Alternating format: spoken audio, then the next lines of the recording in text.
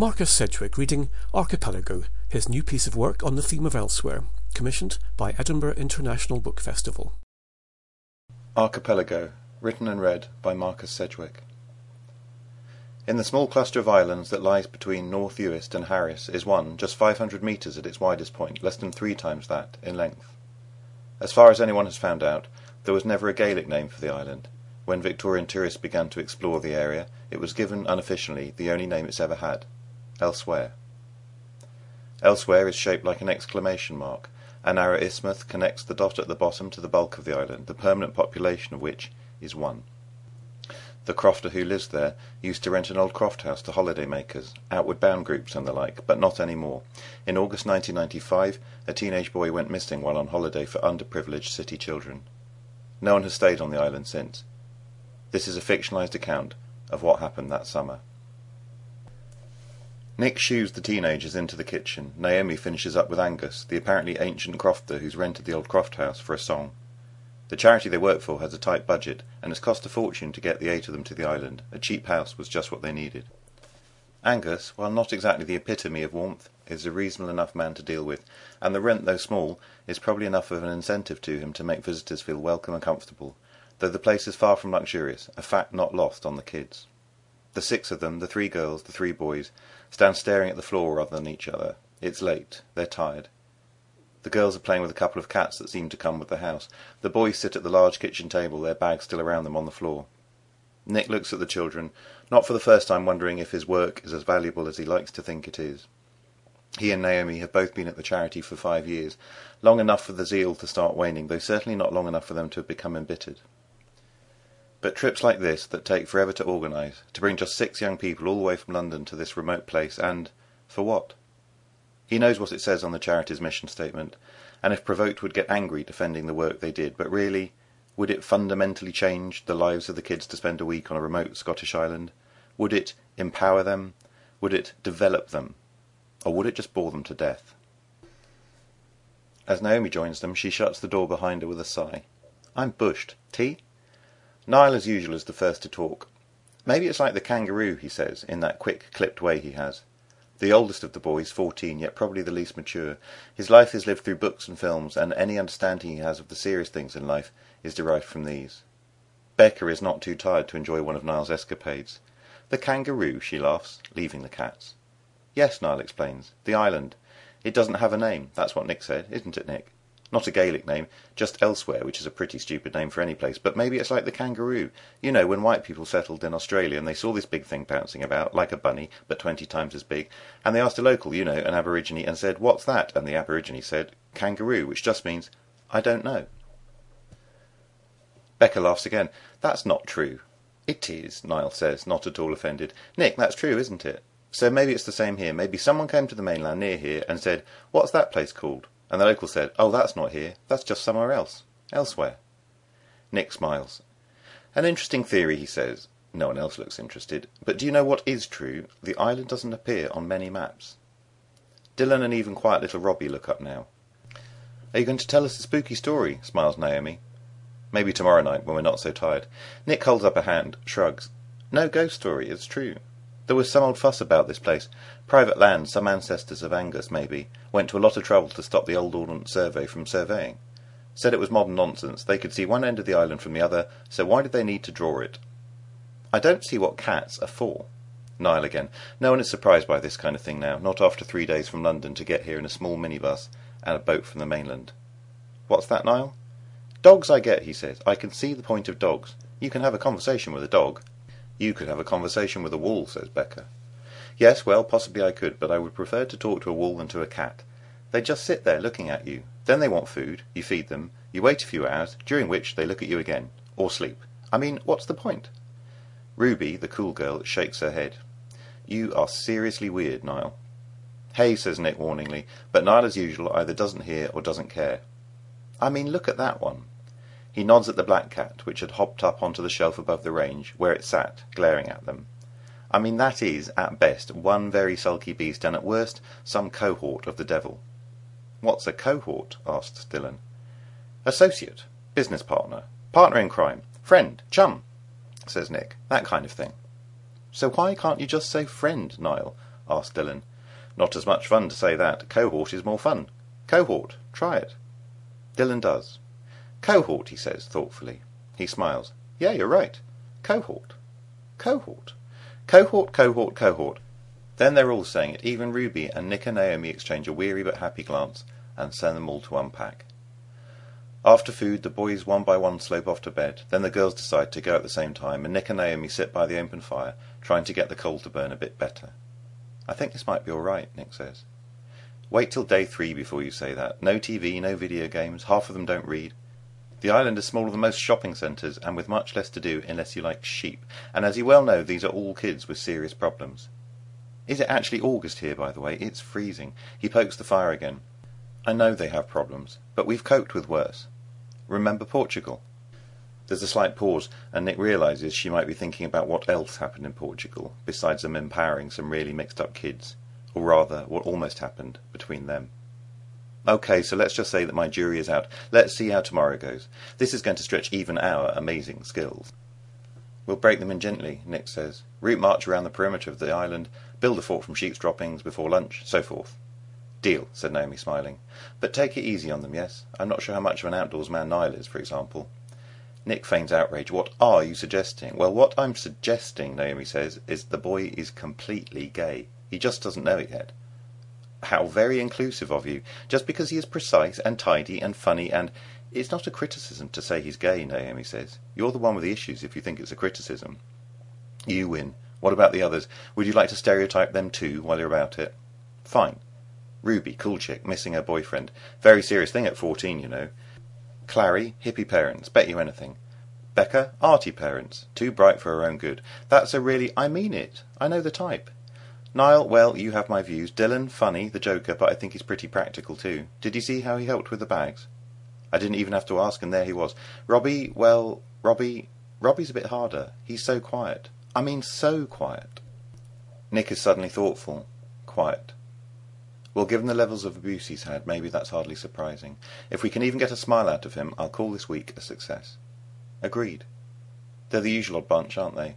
Proving once again that dysfunctionality comes in all shapes and sizes. You'd be hard-pressed to guess there was anything wrong with Becca, for example. 3 suicide attempts at 13. That's pretty hardcore. The two of them fall silent.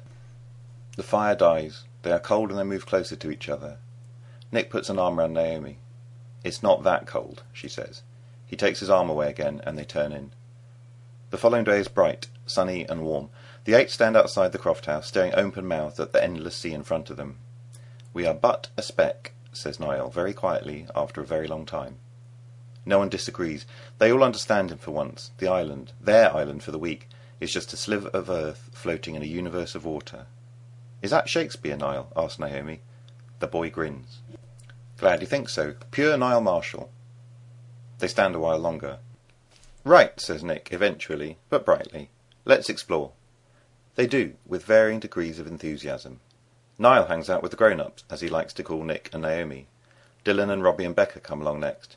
Ruby and Clary are the most reluctant, dragging along at the back, though not unhappily. They are talking about boys, and by boys they do not mean Niall or Dylan or Robbie. They spend an hour or 2 on the shoreline, not doing very much, not feeling the need to do very much, and just before they decide to head for home, they see the dot of the exclamation mark at the far south of the island. A narrow strip of shingle is all that connects the dot to the mainland, and it's easy to see that the shingle would disappear during any half-decent storm. Wow, says Dylan. Look at that. He points up onto the hill of the dot, where he's seen what no one else has yet, an ancient circle of stones, long craggy fingers pointing at the sky.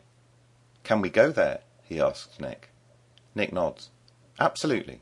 After lunch. Come on. They return to the dot, crossing the narrow shingle isthmus in single file, and spending a long time walking round the 8 stones, peering at them, touching them, leaning against them, hiding behind them.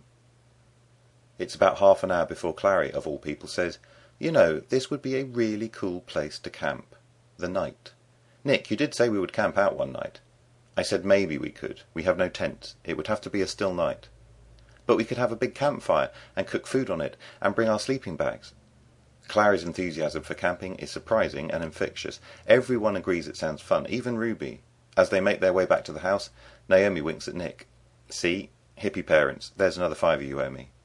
Nick points out that they hadn't actually made a bet. Well, I bet you a fiver they don't all last the night. What, you think we're actually going to do it? Sure, why not? We should encourage any initiative, right? Nick smiles. Fair enough. The first still night, then. A still night does not come to begin with. There are 2 nights that are anything but calm. On the first, Becca wakes up the whole house with a screaming fit in the small hours.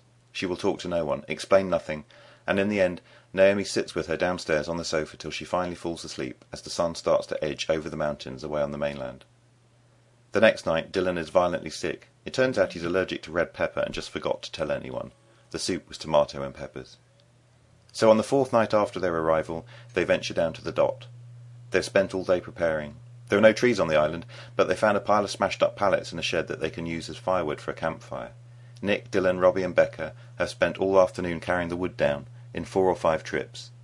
Naomi, Clary, Ruby and Niall have been making food that will be easy to cook on the campfire, potatoes in tinfoil, sausages and beans. That's what I like about camp cooking, says Niall. No vegetables. Naomi wonders exactly how much camping he's ever done. She knows about his life, his problems.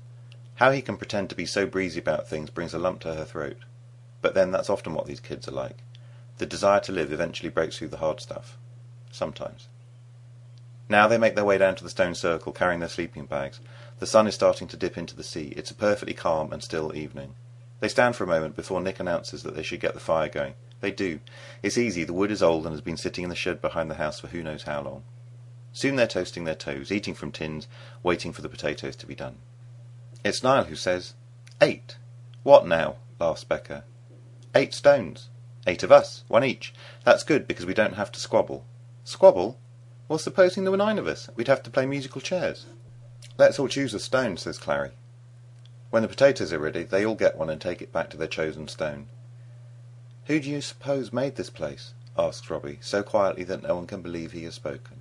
No one answers because no one knows. The night deepens, and though it is still, it gets cold. The fire flickers. Nick wanders over to it and stirs it, throwing some more old pallet wood on. He returns not to his stone but to Naomi's. He sits down beside her. The kids are chatting quietly, all seeming quite calm. I think I might win that fiver, says Nick. Naomi laughs gently, and they sit staring at the flames for a long time. Is it cold enough? Says Nick, faintly. Naomi understands. Almost, she says, slyly. Almost. They whisper to each other, heedless of other whispering, whispering in the water, a short stone's throw from where they huddle. I think it's going to be all right, says Naomi. You were right. Nick smiles in the darkness. Suddenly, like a dream descending, it is quiet. No one speaks. Becca shrieks, just once, and then is still. Everyone looks at her to see what is wrong. Her eyes are wide, and she's pointing at Niall, or rather, just over his shoulder. Her lips move, but no sound comes out. Every eye turns to where she is pointing, all except Niall, who is frozen, infected by the fear on Becca's face. What the others see is another face, but it is not human, not exactly. In the darkness, the half-light of the fire, they can see a face that appears to hover just behind Niall. The skin of the face is dark blue and glistens in the light. It is wet, as if it has slipped up out of the ocean behind them and crawled to the circle. Its head is bald, its shoulders are naked. The rest of it is lost in shadow. The skin is blue, the eyes are black, just empty black pits. Niall, hisses Nick. Don't move. Niall raises his hand too, points at Nick. There's one behind you, too. And then they realise that there is one of the strange faces just behind each of them. The faces are expressionless, unreadable. They show neither hostility nor anger, fear nor kindness. Blue skin, black eyes. And then they slip away into the darkness, and it is only after they have retreated that Becca starts to scream. It's okay, shouts Nick, running to her. They've gone, whatever they were, they've gone.